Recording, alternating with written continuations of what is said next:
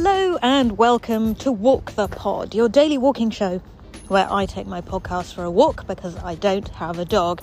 You're very welcome along. This is series 43, episode 7 of 8, which we're talking about joy. Most series have 10 episodes on Walk the Pod, but this one has 8 due to illness.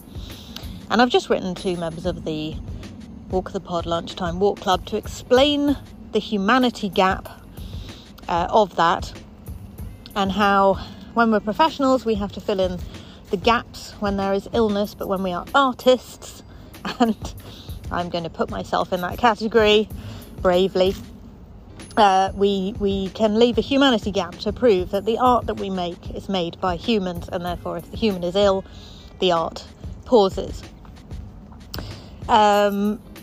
Members of the Walk the Pod Lunchtime Walk Club will receive that newsletter tomorrow as our regular Friday blog post.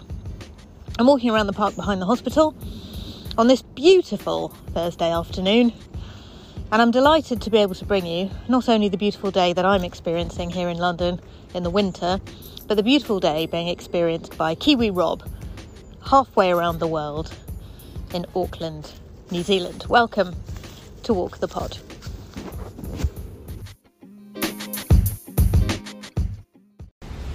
Hi Rach, it's Robin from New Zealand. I'm actually on a lunchtime walk.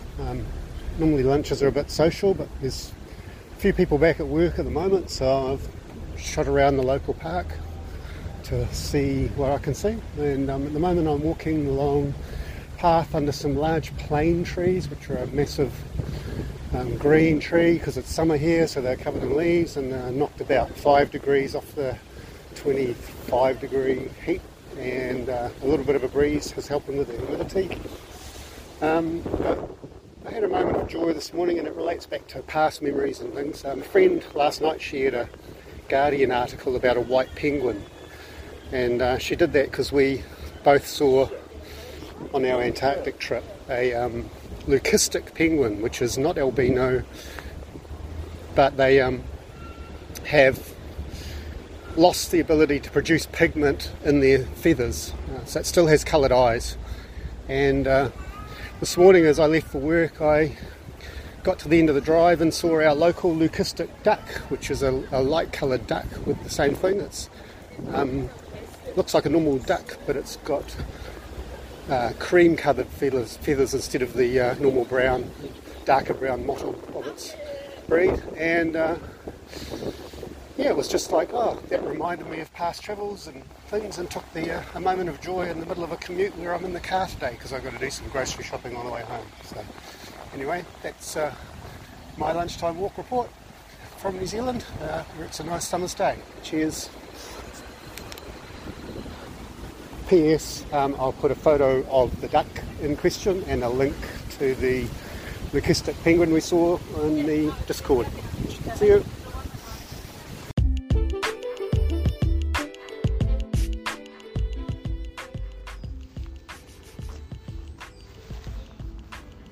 Thank you, Rob.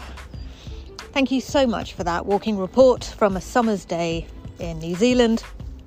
It's absolutely delightful to hear 59 seconds or just over of your beautiful voice, and I very much enjoyed both reading the article, including the bit about the leucistic penguin, and also seeing the picture of the leucistic duck this morning. A duck with white feathers, which is lovely. Both of those are on the Walk the Pod Lunchtime Walk Club Discord server. And if you keep hearing about the Discord server and want to know more about it and want to see it and all the photographs from behind the scenes on Walk the Pod, go to walkthepod.com and press the button marked Join the Club to join us. Or you can join via Spotify, and if you then get in touch with me, I will send you a link to the Discord server. Both approaches are valid. And I particularly loved Rob's voice note because it really highlights why I keep banging on about paying attention to what's directly in front of me. Because what's interesting is you walk around a park, even if it's the same park that you walk around every day of the year, is that things you catch sight of as you pay attention to what's directly in front of you spark memories and can bring moments of joy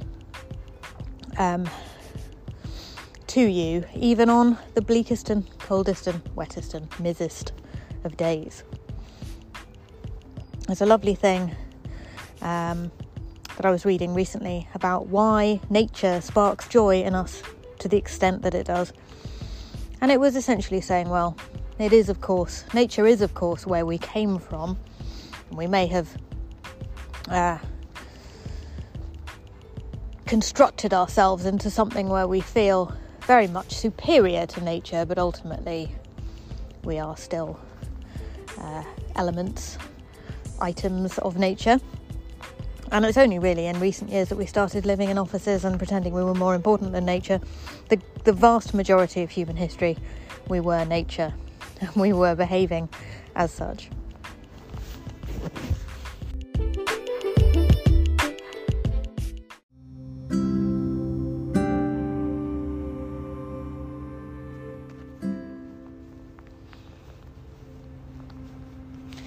And as if to prove the point that paying attention can spark joyous memories, a little tiny pup has wandered past me and reminded me of a very similar tiny pup that was in front of me on the tube escalator this morning.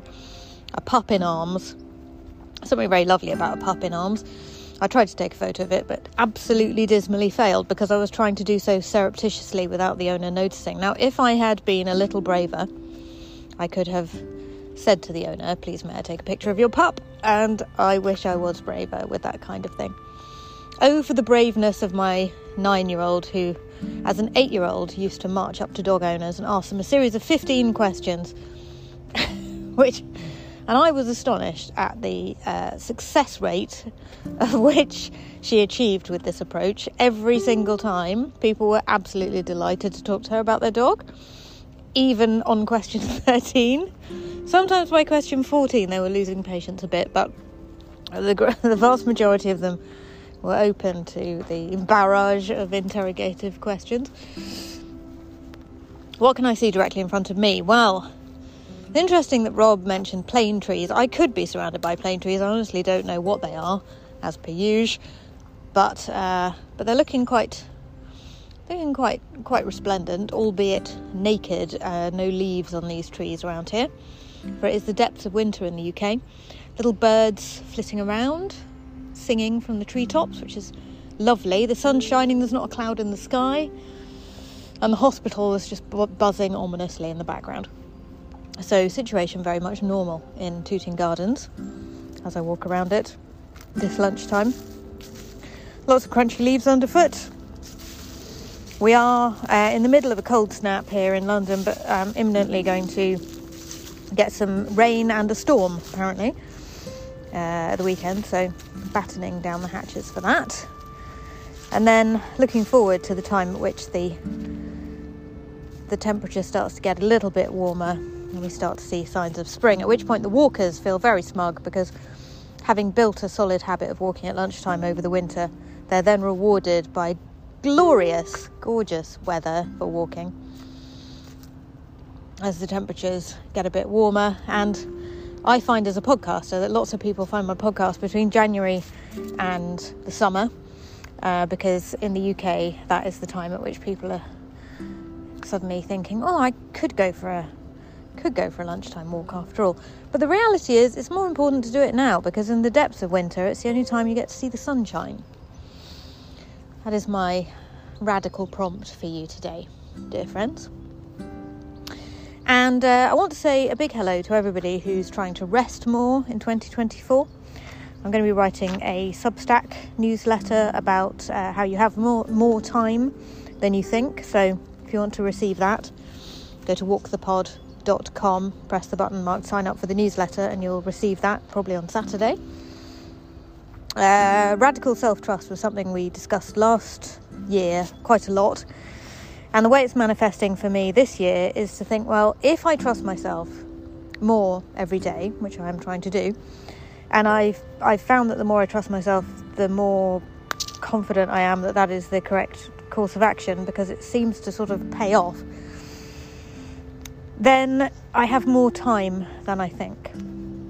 Often the hurry and rush and haste that I feel I must make comes from extrinsic sources, and if I trust myself 100%, and I'm nowhere near that, but if I trust myself a great deal, then I should also trust that if I don't feel internally like I must make haste, then perhaps the external motivation to do so is not to be trusted. And perhaps therefore I have longer than I think I do. So that's what the newsletter is going to be all about. walkthepod.com if you want to receive some written stuff about that. And my Substack is my newsletter that is sort of a companion to the podcast. So very similar themes discussed indeed.